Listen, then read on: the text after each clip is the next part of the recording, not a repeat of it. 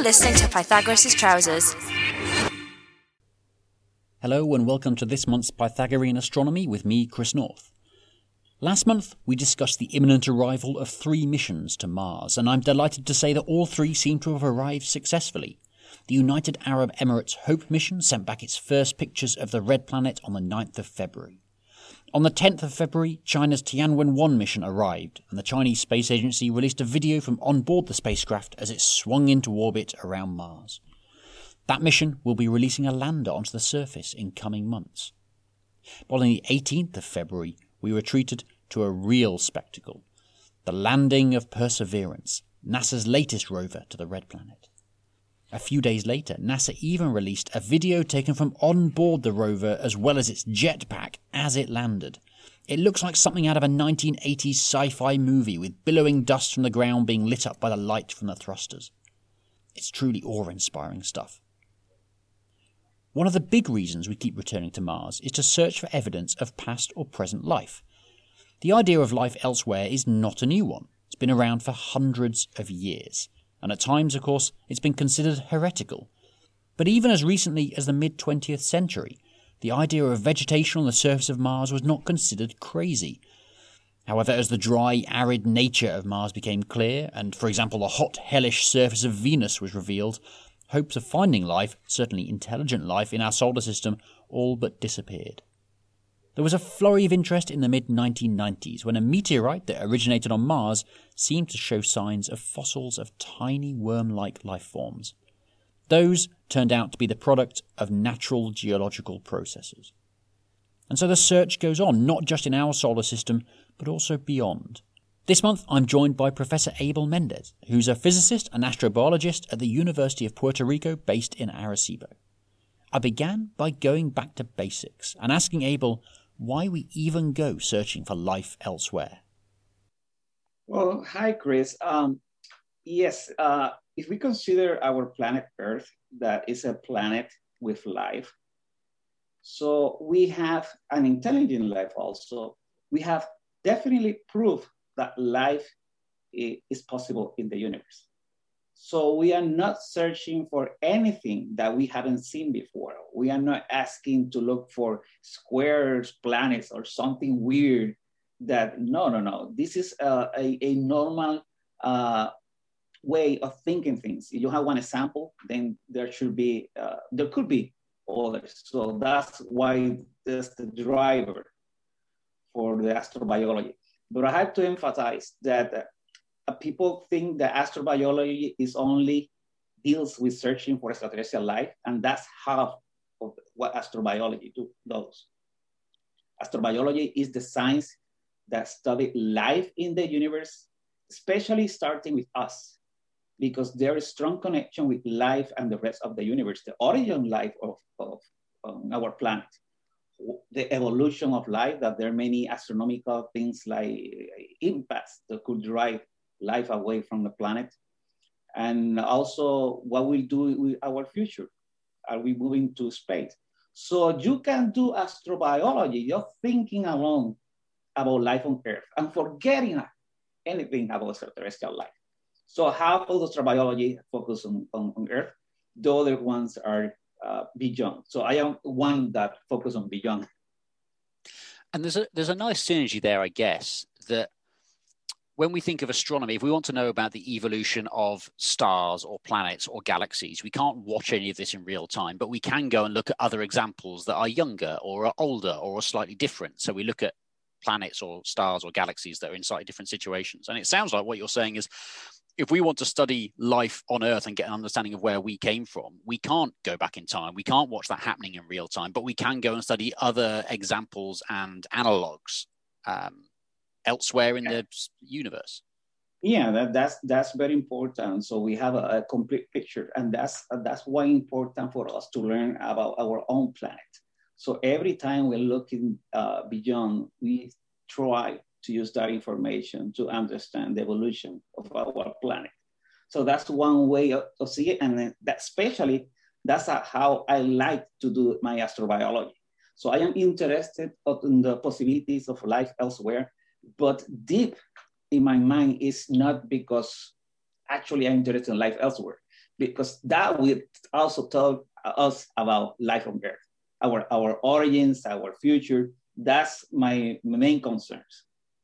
When it comes to it, we're all fairly self-centered, I suppose, and we want to know about us, right? That's our. In the end, it's all about us. When you break it down, so when we go looking for life in elsewhere, wherever that may be, is there a risk that we are just looking for, another us, another equivalent of humanity? We know about life on the planet. We have the human race. We've got ourselves. We've got other life forms and creatures, large and small. Are we making a mistake sometimes that we're just looking for a recreation of that, if you like? Well, that's part of the process that you start to look for things that you understand already. That's very important, and people complain, oh, well, you're not thinking out of the box, thinking about possibilities out of that. But as this process is necessary, because this is the only way that you can recognize something as different. You start by looking, for example, if we're looking for life in the atmosphere of any planet by looking for biosignatures, some indicators of life in the atmosphere like oxygen, methane. And let's say we detect those. Okay, that's something that we recognize as terrestrial life. But we also see that the planet is very hot, much hot for life as we know it. Then, wow, that's probably something that is not related to life at all. There's life there, but this is something totally new. So in this process, you are looking for everything. You're exploring for anything, but thinking about how to recognize, is that something related or not to Earth? That's very important to have that base established. So speaking about planets that are very different, this is a very broad question, but where do we look for life elsewhere? Oh, there are three general places. And the first place is Earth. But why Earth? Why on Earth we are looking for extraterrestrial life? Well, meteorites. Meteorite, the idea of panspermia, of microbial life being transported in these meteorites, that life might be life from Earth that was at the beginning of Earth, was expulsed and came back. That's one possibility. That's life that might be originating in other planets. So people since the 1996, remember the Mars meteorite, famous Mars meteorite, that we got some hints that probably life was there, but that now the consensus is not. So, but people still thinking about that. Other weird possibility is the shadow biosphere. The possibility that there's some independent origin of life on Earth. So all life on Earth is related. So you see through the DNA that they have a common ancestor. But why, if this is a good planet for life, why life is not appearing now everywhere? And there's a problem for that, because once you have life, any attempt to recreate life will be eaten by that life. So that now we learn that, okay, so if we find a planet with life, that life probably has a common ancestor, because there's some physical requirements and some chemistry there that force that. But the thing is that there's a possibility anyway, and people in 2010, 2011 was thinking about this shadow biosphere, an independent origin of life, through looking at a place that we know is too harsh for life as we know it. But if we look, maybe there's the only place that you can find a different life, because it won't be in contact. And probably people remember that case as the arsenic life. And that arsenic life was a life believed to be in the Mono Lake in California. It's a very arsenic and saline lake, but it was later found that it was not life that different from us. This was where, because life as we know it, as we understood it, shouldn't be able to exist with such large amounts of arsenic, which is a poison, toxic to basically all life that we know. And so finding a hint of there being life in this arsenic-rich lake was very surprising. But as you say, it turns out life found a way, to coin a phrase. Yes. So it was not independent. That it was using phosphorus in the DNA and not arsenic. It was, I believe it. So it was only adapted life. So it's an extreme environment for extremophiles. And so that's one way to do it, to search for life just on Earth. And then the solar system. Right. We have been exploring solar systems in the 1976 with Mars Vikings landers. And where there are other prospects like the moons of Jupiter and beyond. And then extrasolar planets, exoplanets.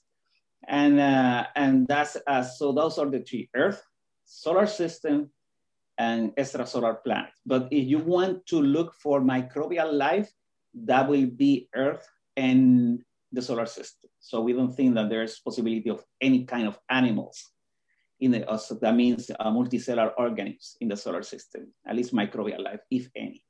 But if you're interested in something beyond microbial life, complex life, like plants, animals, or even intelligent life, then you have to look elsewhere in other stars, other planets. And even in our solar system, there are weird and wonderful places that you might consider looking for life. For decades, the idea had been, well, Mars was the place to look because it's the least unlike the Earth. Not maybe now, but certainly used to be a bit more similar. But now we have hints of, oceans and maybe even cloud-based life. It really starts to go beyond sort of the ecosystems that we're used to seeing, doesn't it? Yes, and people ask me a lot, what of those three places, general places, where we think we might be able to find life. And I want to bet in the solar system, and I want to bet on Mars.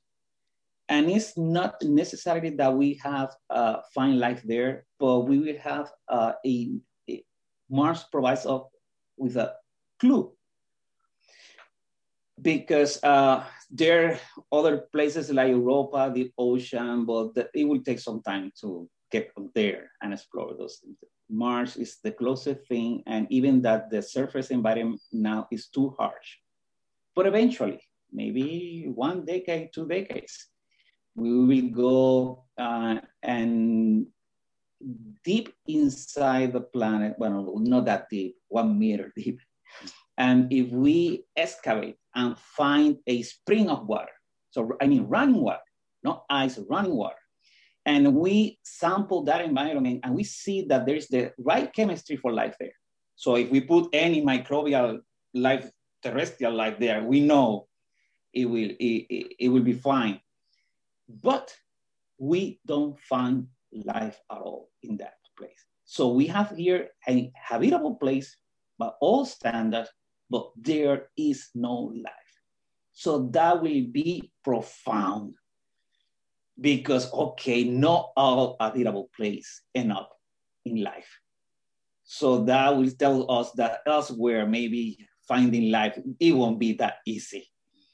But if we're lucky, we find life. So the key is there. The key is there. It's a yes, no answer. And anyway, it's a big answer. And the only way to get that is on Mars.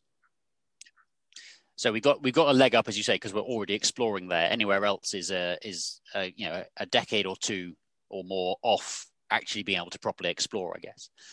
So you mentioned microbial life in our solar system, and we might come back to that later. But looking at more complex life and talking about looking at other solar systems, how do we go about searching for that kind of life? Because we can't go and dig up the Earth dig up the ground on a planet around another star. How do we search for life beyond our solar system? Well, there are many ways. So that's the new trend. So since about 2010s, we have been detecting Earth-sized planet at the right distance from the star to have liquid water, which is called the habitable zone. But we can only tell their orbit, which tells something about the temperature, It's not actually measured temperature. We know their size. So we know that they are big enough to hold an atmosphere, not that big that the atmosphere will crush anything below and make water independent of temperature solid. So we need liquid water, or not too small like Mars. So it might not have atmosphere or pressure enough for liquid water. So, but we don't know anything about their surface, about the atmosphere. And that's changing. Actually, it was planned probably through this decade, but we started already in 2019 when we observed K2-18, that's an exoplanet around Endor star.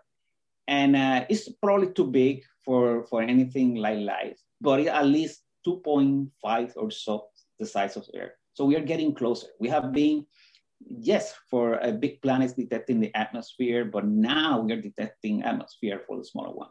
And we will keep doing that. So everything is changing. So it's changing from detected planets, and now it's characterization of those planets. And in that characterization, especially the atmosphere, we're going to biosignatures and even technosignatures. So what we are doing is try to look through the atmosphere of those planets and learn the chemistry. And for example, if we detect something that might not exist because in equilibrium, they will cease to exist, like oxygen and methane together. We usually try to react. So if we see that in the planet, then something else is putting those two together. Oxygen alone, no, it's not good. Methane alone is not good. But that's one way to detect the potential life. At least that means that there is a microbial life, maybe complex life.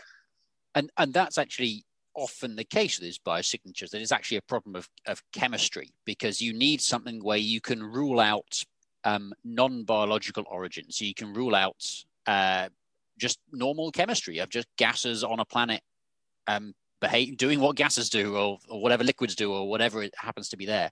And we see that in, I guess, in atmospheres, exoplanets, and even in studies of our own solar system. It's that, I guess, non-equilibrium processes is probably the phrase. And I guess the question comes down to, or at least for me, do we understand the chemistry well enough to be able to actually rule out non-biological things, or is this actually becoming a sort of an astrochemistry experiment at the same time? Well, I don't think we know enough to rule out just chemistry instead of biology. So that's why I bet in things that are nearby, and we can study like Mars instead of exoplanet. So we will see in this decade, hopefully, a lot of news and reports telling that we detected this and that, and we detected that. But those discoveries will be undoubted. We won't be able to finally say, well, this is life for sure, and there will be a lot of discussion, and we need a sample back on Earth, and even from the experience what we have the Mars meteorite. We have the meteorite, and it took decades just for people you have to figure out eventually, okay, no, this is something related to a natural process and not life. So it's very hard. It's very hard to from afar just to be sure that something is. We have many ideas, and it will take something. That's why some scientists are more comfortable or not with the idea of technosignatures. Because if we detect some indication of intelligent life, that might be more easy to recognize. And it will be harder to detect, maybe less likely, because if probably simple life is more common than intelligent life. But if we detect something from a technosignature, maybe we will be able to recognize it better. But so tell me about these technosignatures. What kinds of things do we look for? Okay, so we have technosignature is the new term for all the search for any indication of technology. And that started in the 1960s with Frank Drake, the first SETI experiments. The old SETI experiment tried to see if any civilization was transmitting radio signals to us like us, we were doing for everywhere. And but that evolved. Not only that, so people started to have many ideas how we can detect intelligence life by detecting, for example, structures, orbiting large structures. So thinking about out of the box or super civilizations, making huge planet-like structures that we might recognize that this is not have the symmetry of a planet passing through. That might be something beyond the Death Star moving around the planet. So that's one way. But the other way is to look at the atmospheres too and see some gases that are only produced by, or could only be produced by technology. So we know that no natural process, no even life process, unless there is technology, could produce that. Planets covered, for example, in silicon, because they are using all the sunlight as energy. So there's many things that we might be able to detect that tell us that those planets have some technology. And this is very real because NASA recently is approving, they stopped it in the early 90s, funding that kind of work, but now they're back. And 2019, 2020, they started funding research for looking for technosignatures in atmosphere of planet. That's one proposal that was approved for that. And the all SETI experiments also, they are funding now those experiments.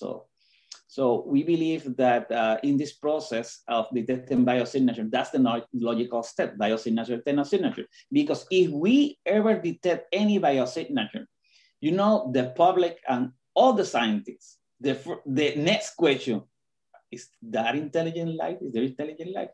Oh, and we will say, oh no, we don't know because we haven't searched it. Wait, that's not right. So, okay, we need to search for biosignature and technosignature. At least we can say this is biosignature, but there's no technosignature detection. Yeah. And that tells something about what's happening there. I guess an analog there for the technosignatures, you mentioned looking for things that couldn't be natural. So one example is, I guess if you looked at the Earth and you just took pictures of the Earth, you might see straight lines everywhere and grid patterns covering the continent and go, well, actually, we're pretty sure that you can't make straight lines and grid patterns and cuboid-shaped cuboid-shaped structures on a surface, for example, and that therefore, I mean, that's a bit of a silly example because if you got close enough to see cities, then there'll be other indications as well. But that kind of thing of going, that can't be natural. Yeah, but that structures, planet-wide structures, we won't be able to detect at all because of exoplanets. What we see in the next 10, 20, 30 years, I mean with new telescope, if you see the planet at all, it will be a dot of light. So there's no way to get any details. So you will only get details about the atmospheres of the planet. You will get details about land-ocean ratio, even that you'll see the planet as a dot, but as the planet rotates, you will see it getting brighter and darker. And that tells you that there's because continents are much brighter than oceans. So, and maybe you can see that in that light, the green of a large cover of being in the planet. If it's other massive structure to the planet, that will look like land. So that for a single, but there's a trick for that. The only way to know for sure is go over there, but that might take 1,000 years or so. But there's a trick in between that if we build near big telescope, much bigger than we know now.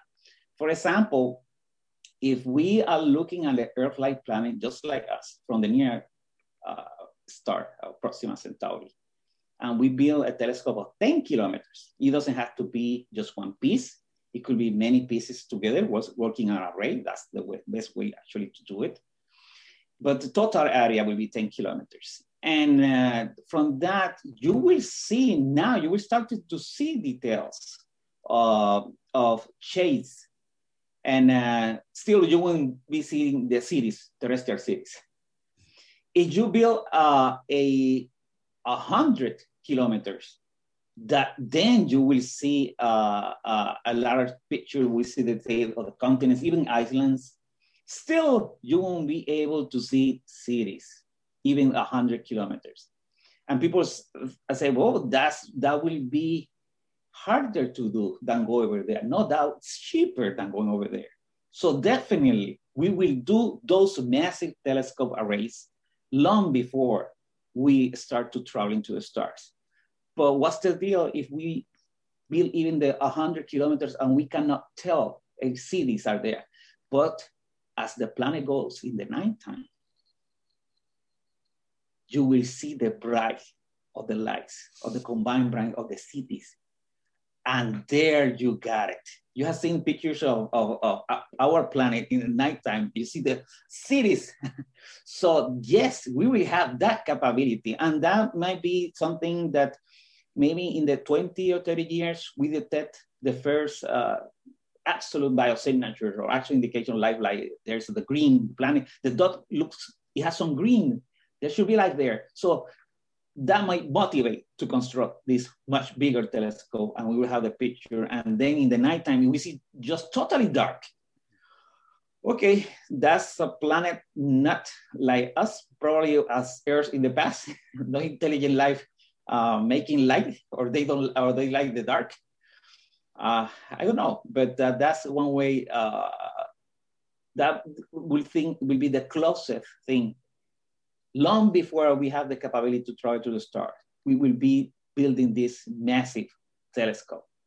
That's why people ask me about also our concern of sending radio transmission that we will get noticed elsewhere. Well, if some civilization has the capability of traveling to the stars, long before that, they did this massive, huge telescope. They know everything in detail. So you don't need to get picked up by radio signal. They already know. If they are not here, they're not interested, or they are not there.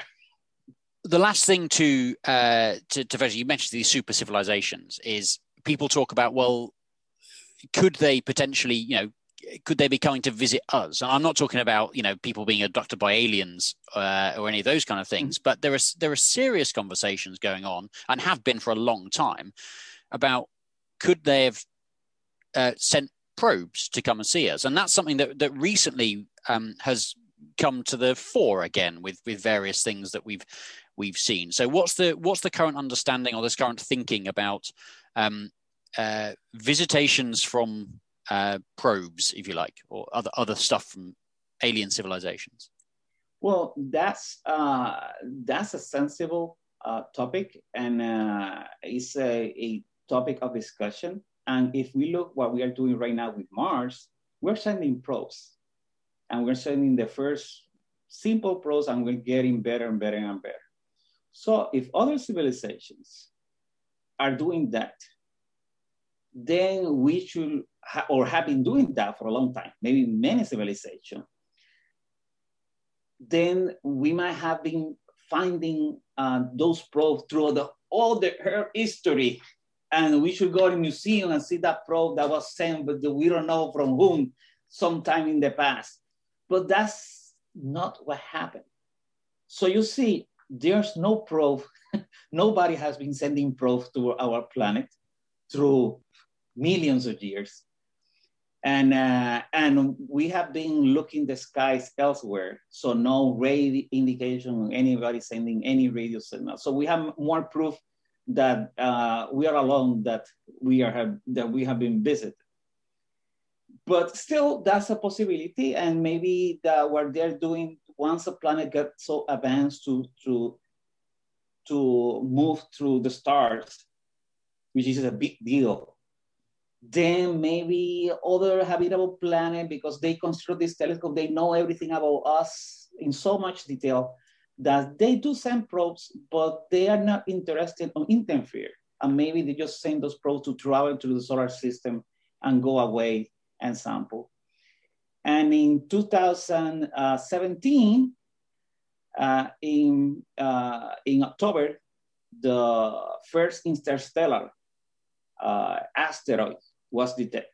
So the first time we see some piece, some junk from other solar system traveling and through ours. And people started to think about, well, maybe this is something as alien spaceship. So you're telling me that the first thing that we see from others, which by likelihood should be something natural like asteroid, but no asteroid. The first thing that we detect is a space probe. Well, that could happen, but that's unlikely. Unfortunately, we saw this object, Oumuamua, and we detected in October, now leaving the solar system. And through optical telescope, it looks like a dot. And you can infer about the geometry and shape and thought that, well, maybe it was a 10-to-1 ratio, with something elongated, like a side figure, or maybe 5-to-1. But still not a shape that common in asteroids. So that fuel more speculation about, okay, that this might be a interstellar probe but the only way to know if the actual shape was through only radar. And I said this was in October 2017, and in September 2017, we have Hurricane Maria in Puerto Rico. And that has made some damage to the Arecibo Observatory, which had the radar capability, which has been used for a long time for taking observation on asteroids. And it is the only instrument that you can tell the shape. So Oumuamua was barely detectable, but worth it if the Arecibo Observatory was around. So that was totally bad luck. Mm. So probably the history without that Hurricane Maria, probably we will have observations from Arecibo and then okay, no, this is the actual shape, and no big deal. This is something natural, and but now we can still speculate about what was Oumuamua, but that's a long shot. Mm-hmm. And you're right that the chance of the first time we see an interstellar object, it happens to be something that was sent by an alien race rather than just a bit of planetary shrapnel seems fairly remote. Scientists don't tend to like coincidences. That's right. But we have later on we have another object, Borisov, and we have the second in 2019 we have a second object and another interstellar object, but that one in particular was recognized as a comet because you see all the gases through the heat of the sun, like just a regular comet.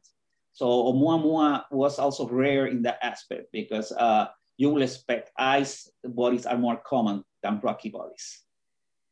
And usually they are farther away from their star and more likely to get away and travel through space. So that's rare also that this Oumuamua, the first one is a rock instead of ice.